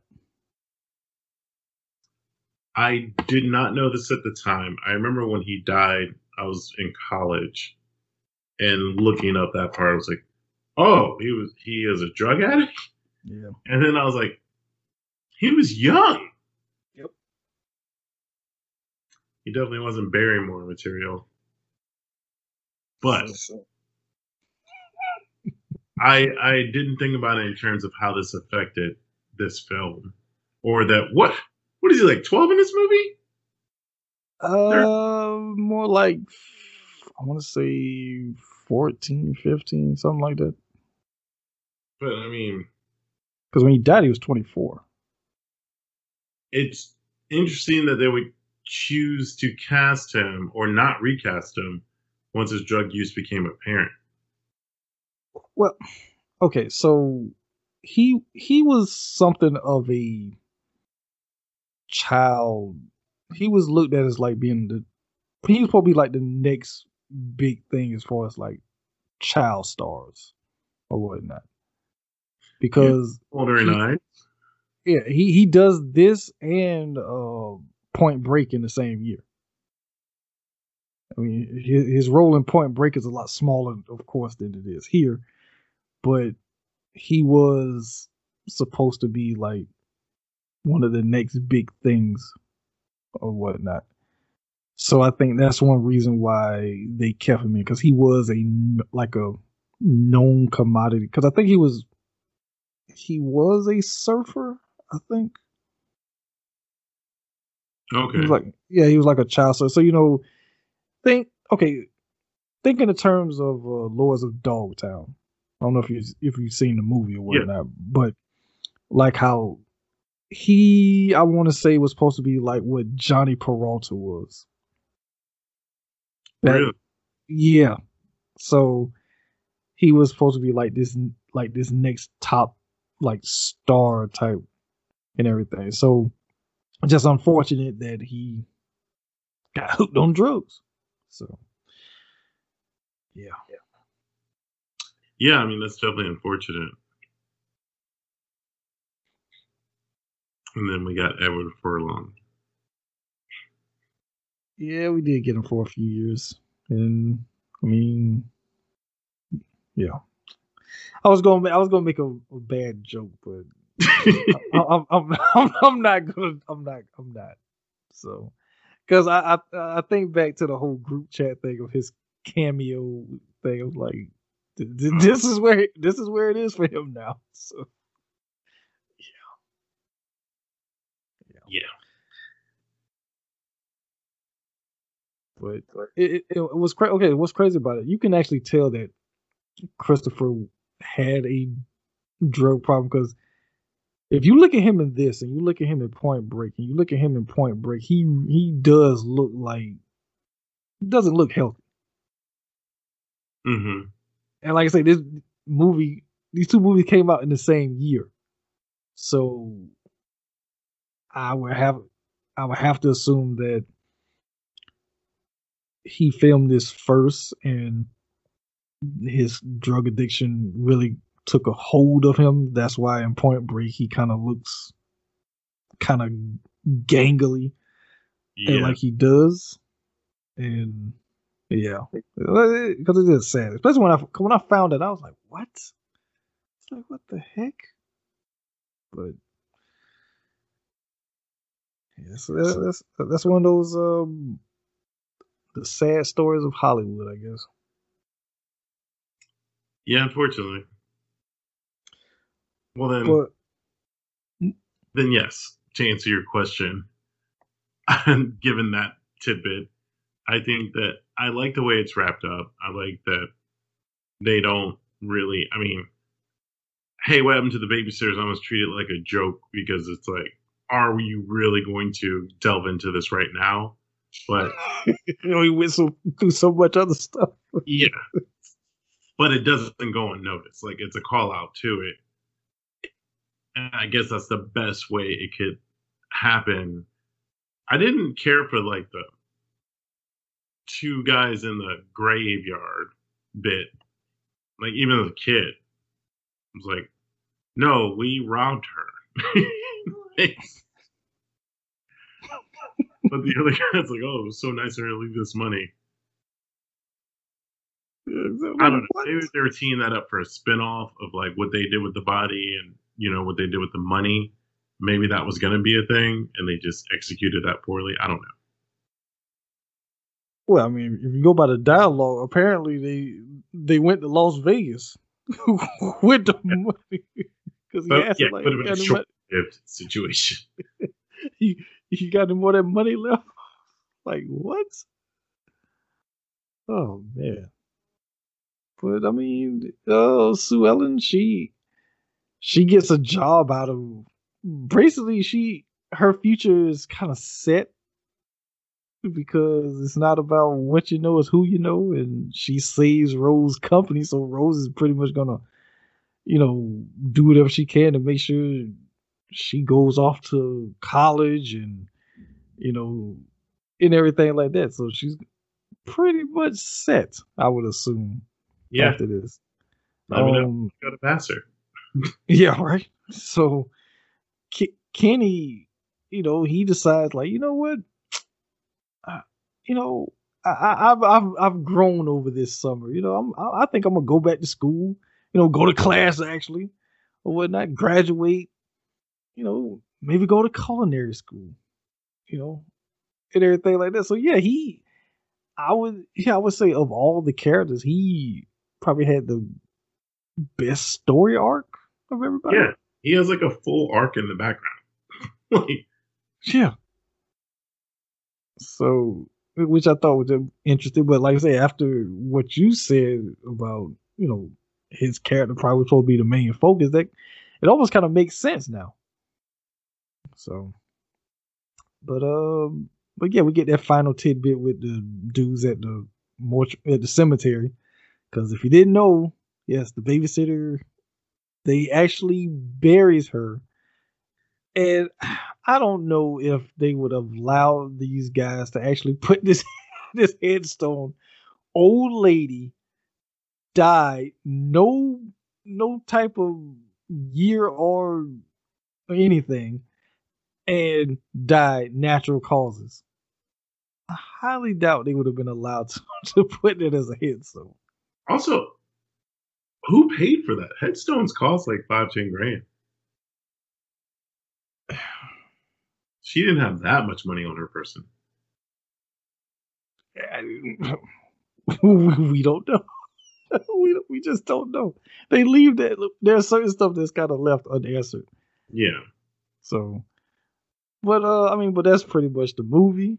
Once again, great choice because I enjoyed it. I know we kind of nitpicked a few things here, but I did enjoy watching this movie. So once again, thank you, Gray, for suggesting this movie. So we did. So before we actually get out of here, if you had to rate the movie out of 5, what would you give it? I would give it a 3.5. It's not perfect, but it does have a high rewatchable value, especially for a 90s film. I think 90s films are definitely either you like it or you didn't like it, and that's it. There's no, I'm going to revisit this in a couple of years and see how I feel about it. Or at least for me. Yeah, no, I have to agree with it. There's actually quite a few movies that's like that, and most of them are from the 90s that I feel like that about. Yeah. So, I'll probably give it the same. I'll give it the same rating. A favorite character, if you got one. Rose. I don't know if I mentioned this off air or not, but like I quote Rose lines for the last 20 some odd years, my whole life. And people are like, "What are you talking about?" I was like, "Guess you've never seen this." But I in real life quote Rose all the time. Okay. And if I'm running out of Rose lines, I will always refer to I'm right on top of that, Rose. Like if my boss is talking to me. I'm gonna start saying that at work. Yeah, I'm right on top of that. That line right there is a surefire way to suss out fans. If you say that, you'll either know if they've seen the movie or not. Yeah. So I'm trying to think. For me, I would probably go with. I'd probably go with Kenny. Yeah. Yeah, because it's just funny. Like this dude, when you first see him, it's like, okay, this kid is clearly a reject. He's just a burnout or whatnot. But some way, somehow, through the course of watching Julia Childs cooking, and he learns how to cook and he cleans himself up. I mean, can't get a better story than that. But it makes me kind of angry because what mother lets their 14, 15-year-old child drop out of high school and become a stoner in her house? Well, I mean, the mother, if you notice, she is almost like, yeah, these kids don't really need me. They got Sue Ellen. Sue Ellen is actually a better mother than me. I mean, she really is. But she even says it before she leaves, like, Mom, everything's gonna be fine once you're gone. And it was. The house looked better, and everything. Kitty cleaned herself up. The kids all, doing better for themselves. Yeah, I mean, you're right. They just needed to be put in their place, and their sister. and Melissa even refers to Sue Ellen as mom. In front of him. It's like, what? The mom just looking good. And then Sue Ellen even says, Mom, just go to your room. And the mom looks at her like, huh? And Sue Ellen kind of gives her that mother look like, what did I just say? And the mom, she just goes. It's like, what? Like, what is happening here? Who's the real mother of this family? So, speaking of which, does anyone ever address the mother other than just mom? No. It's kind of similar to because last episode when I did The Sandlot with Chris, and we talk about the fact that Karen Allen, she plays the mom in that, but we never get her actual name. Dennis Leary is referred to as Bill, that's his name, but the mom name is never said. Bill never says her name, and they're married, so it's just like this. The mom is just mom. So it's like, That is actually, yeah, I guess there's a thin thread of identity theft in here, right? Because at some point, Christina Applegate's character becomes Mrs. Randall, and I don't even know if their mother goes by her maiden name or married name because we never even get the father situation. And I wonder why they chose to make them divorced instead of just two parents going out of town. Yeah. Like there's something missing there. Yeah. Because I don't think the dad would have allowed his 15-year-old son just to drop out of high school. Right. Or why would their dad not come babysit them? Right? Well, he was too busy, I guess. Well, yeah, I guess if he had 5 with her and got divorced at some point, he probably didn't stop making kids. Yeah. Just throwing that backstory out there. See, there's at least like 3 subplots that we never get any type of, not even closure, just even anything that makes any sense. It's like, what? Yeah, see, I need that, I need that backstory. If someone's going to remake this, I need that backstory. Mom and dad are getting in a tumultuous fight. Dad has a stroke, passes away. Mom buries him. Then she figures out she needs an eat, pray, love moment. Goes to India for the summer. Leaves the kids alone. That's all. There you go. But maybe a montage with some it all up. A montage with some it all up. That could be the opening. Open the movie like that, but in the same tone as Up. So, yeah, there you go. so the dad has a stroke or a heart attack and just dies. So Solved. he has a heart attack and dies at 37. So yeah, which is actually not too far fetched because that's what happened to Jeffrey Dean Morgan character in Weeds. He was like 30 something and he just was true. jogging and he died. So it's not too far fetched actually.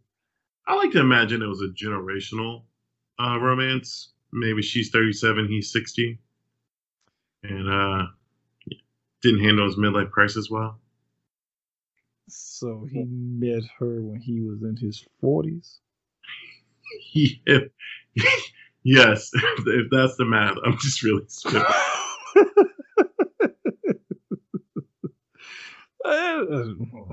That could possibly be it too. Like how old was the dad? Yeah, well, I mean, a 40-year-old dating a 20-year-old in the 70s or 80s, I guess, isn't that frowned upon, or wasn't? Because okay, how old is Gus supposed to be? You want to say in his 40s? Probably in his 40s, yeah. And then Sue Ellen is pretending to be in her late 20s. Yeah. So, yeah.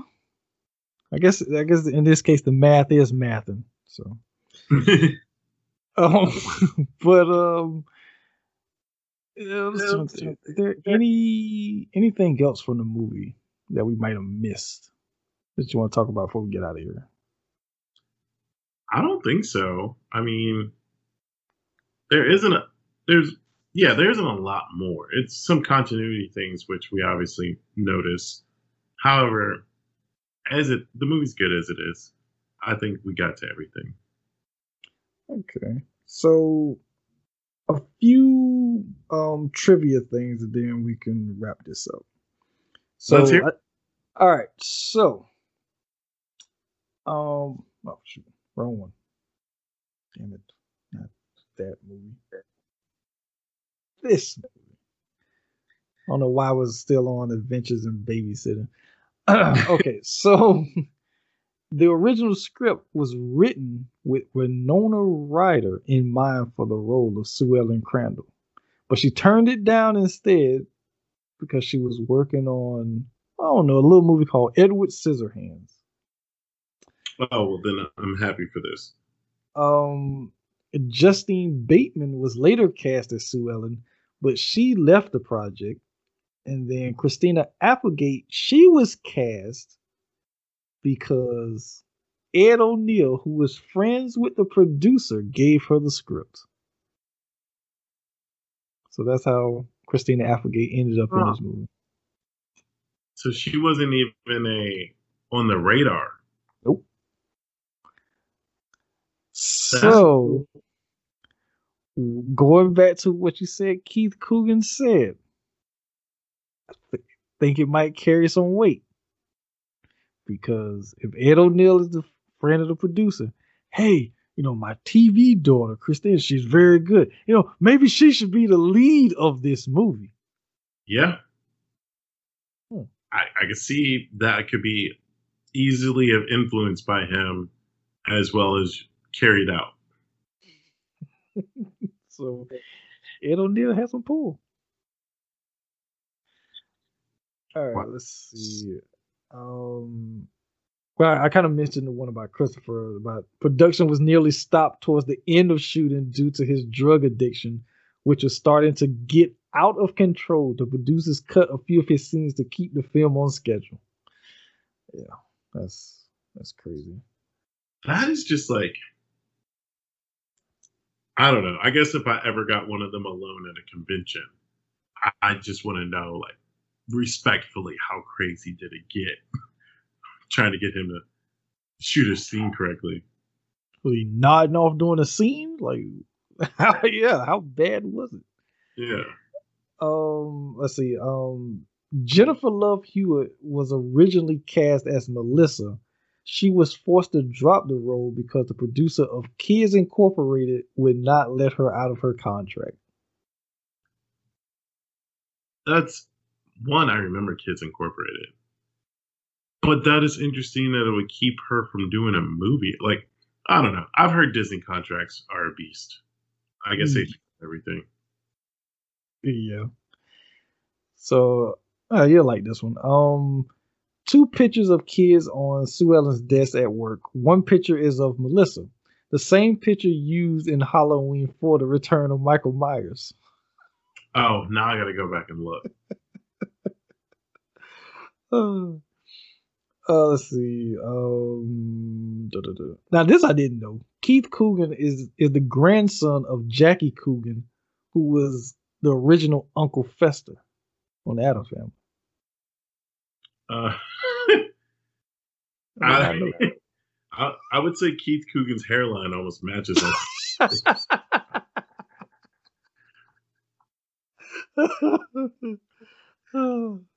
Oh man. Let's see. Let's see here. John Landis was the first choice to direct this film, but he turned it down as the story didn't interest him. John Hughes also was asked to direct, but he turned it down because he only directed scripts that he wrote himself. Yep.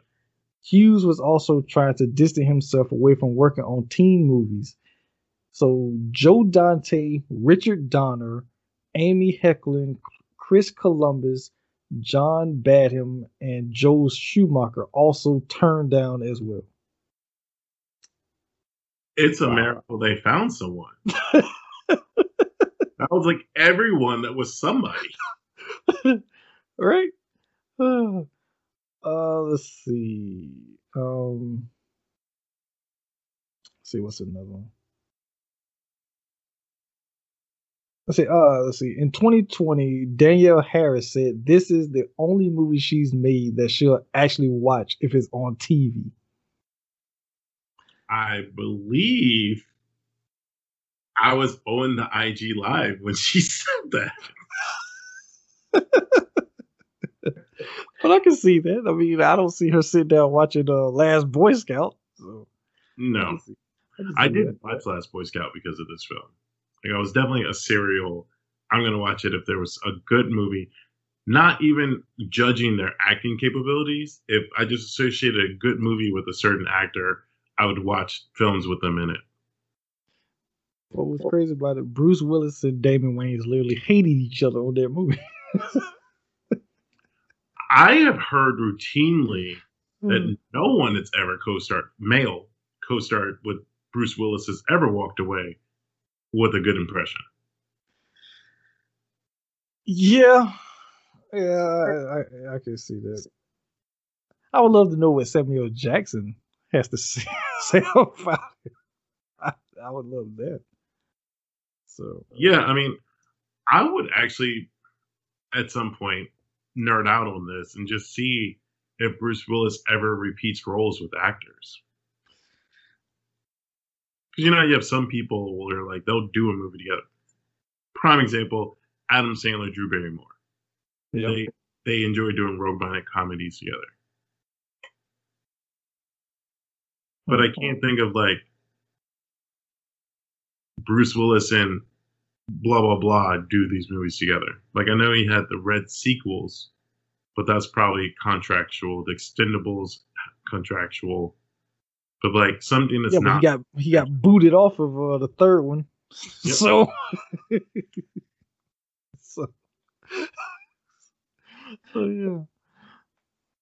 yeah, he didn't want to show up, for just a few days of work. So like, all right, fine, we gotta be here. We get somebody else. Yeah, I mean that's the sad, great part about that franchise. Like that's the point.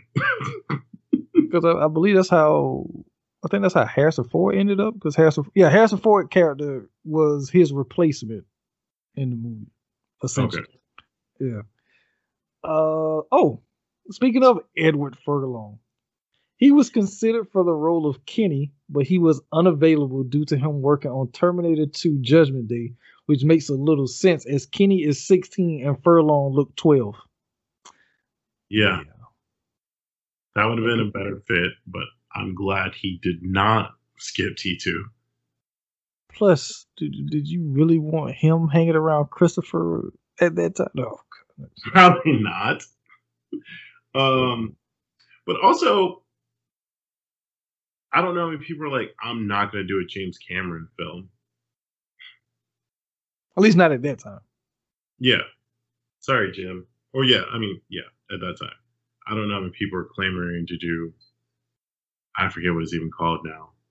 The blue people. Avatar 16. Shot from space. My understanding is he filmed those movies back to back and then he's just releasing them. Yeah. Now, I will give him some credit because when he does these things, he invents new technology in order to capture it. So I get some of that is you have to wait for technology to catch up to your vision. But, I mean, we have George Lucas's thing for Dolby Sound. And modern 3D glasses we can attribute to, or 3D film, not necessarily glasses, to James Cameron.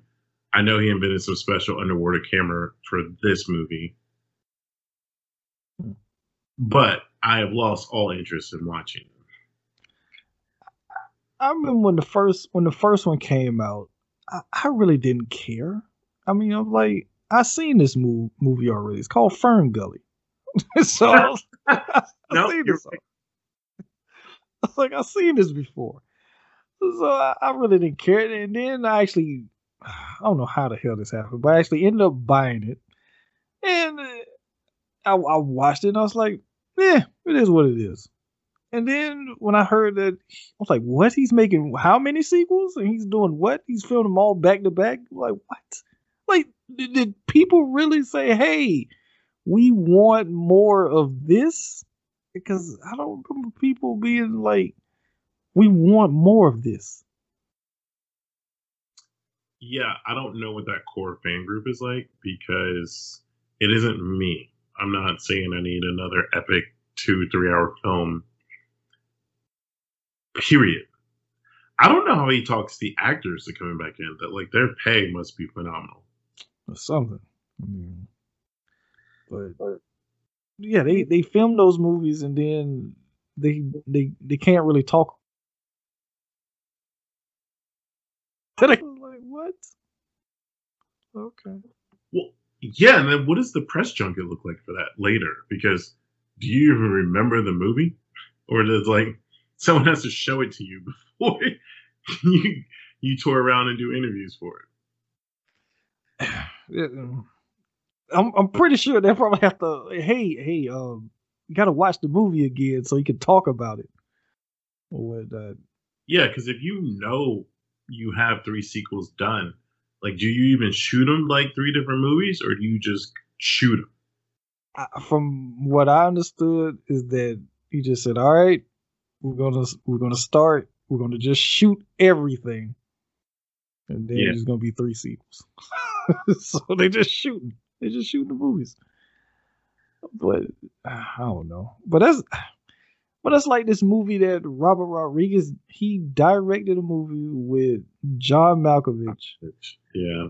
Yeah, and no one alive now will ever see it. That is the first time I was ever sad about dying in my life. Not that I think it's going to be a great film, but the fact that there are filmmakers now that are contributing to the future already. I think Pharrell did something with it too. See, that's some Tenet type. Yeah. See, that's why you gotta watch Tenet. But also too is like, well, going back to what we talked about, if we make it to 2050, you know. So yeah. Now I have a goal line. Might be one more thing in the morning. Just gotta survive for another 27 years. Yeah. Which is ironic because, let's see, 20-something years, I'll be 63. Good Lord. Huh. All right. Before I go down that rabbit hole, great. Thanks again for joining me for this episode. just let the people know where they can find you. Yeah, you can find me on Instagram and Twitter at Gray Himself. That's Grae himself. I also have season 2 of Gray Matter coming this summer, every other Monday, hopefully starting the first week of July. All right. Of course, as for me, you can find me on the Twitter at the J Giles, as well as my movie Twitter, J Movie Talk. Also on Instagram at JMT Podcast.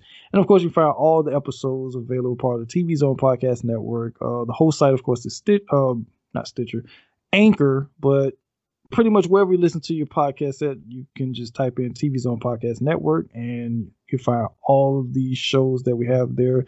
This podcast, as well as the continuing covers that myself, Gray, and Tamika are doing of them, which we will be wrapping up here soon, which I'm actually kind of sad about. And everything. Who knows? Maybe I have to find another show to do. Something that's a little less black trauma. Yeah. Right? So, but yeah, pretty much wherever you listen to your podcast at, you just find us like that, and everything. Great. Any last words? You would think I had something ready, but no, I got nothing. It's all good. So that's it for this episode. I will be back for episode 208, which is actually an episode that I'm kind of squeezing in. It's a somewhat of a secret episode, so you guys will know about it when it actually uploaded. So until next time, peace.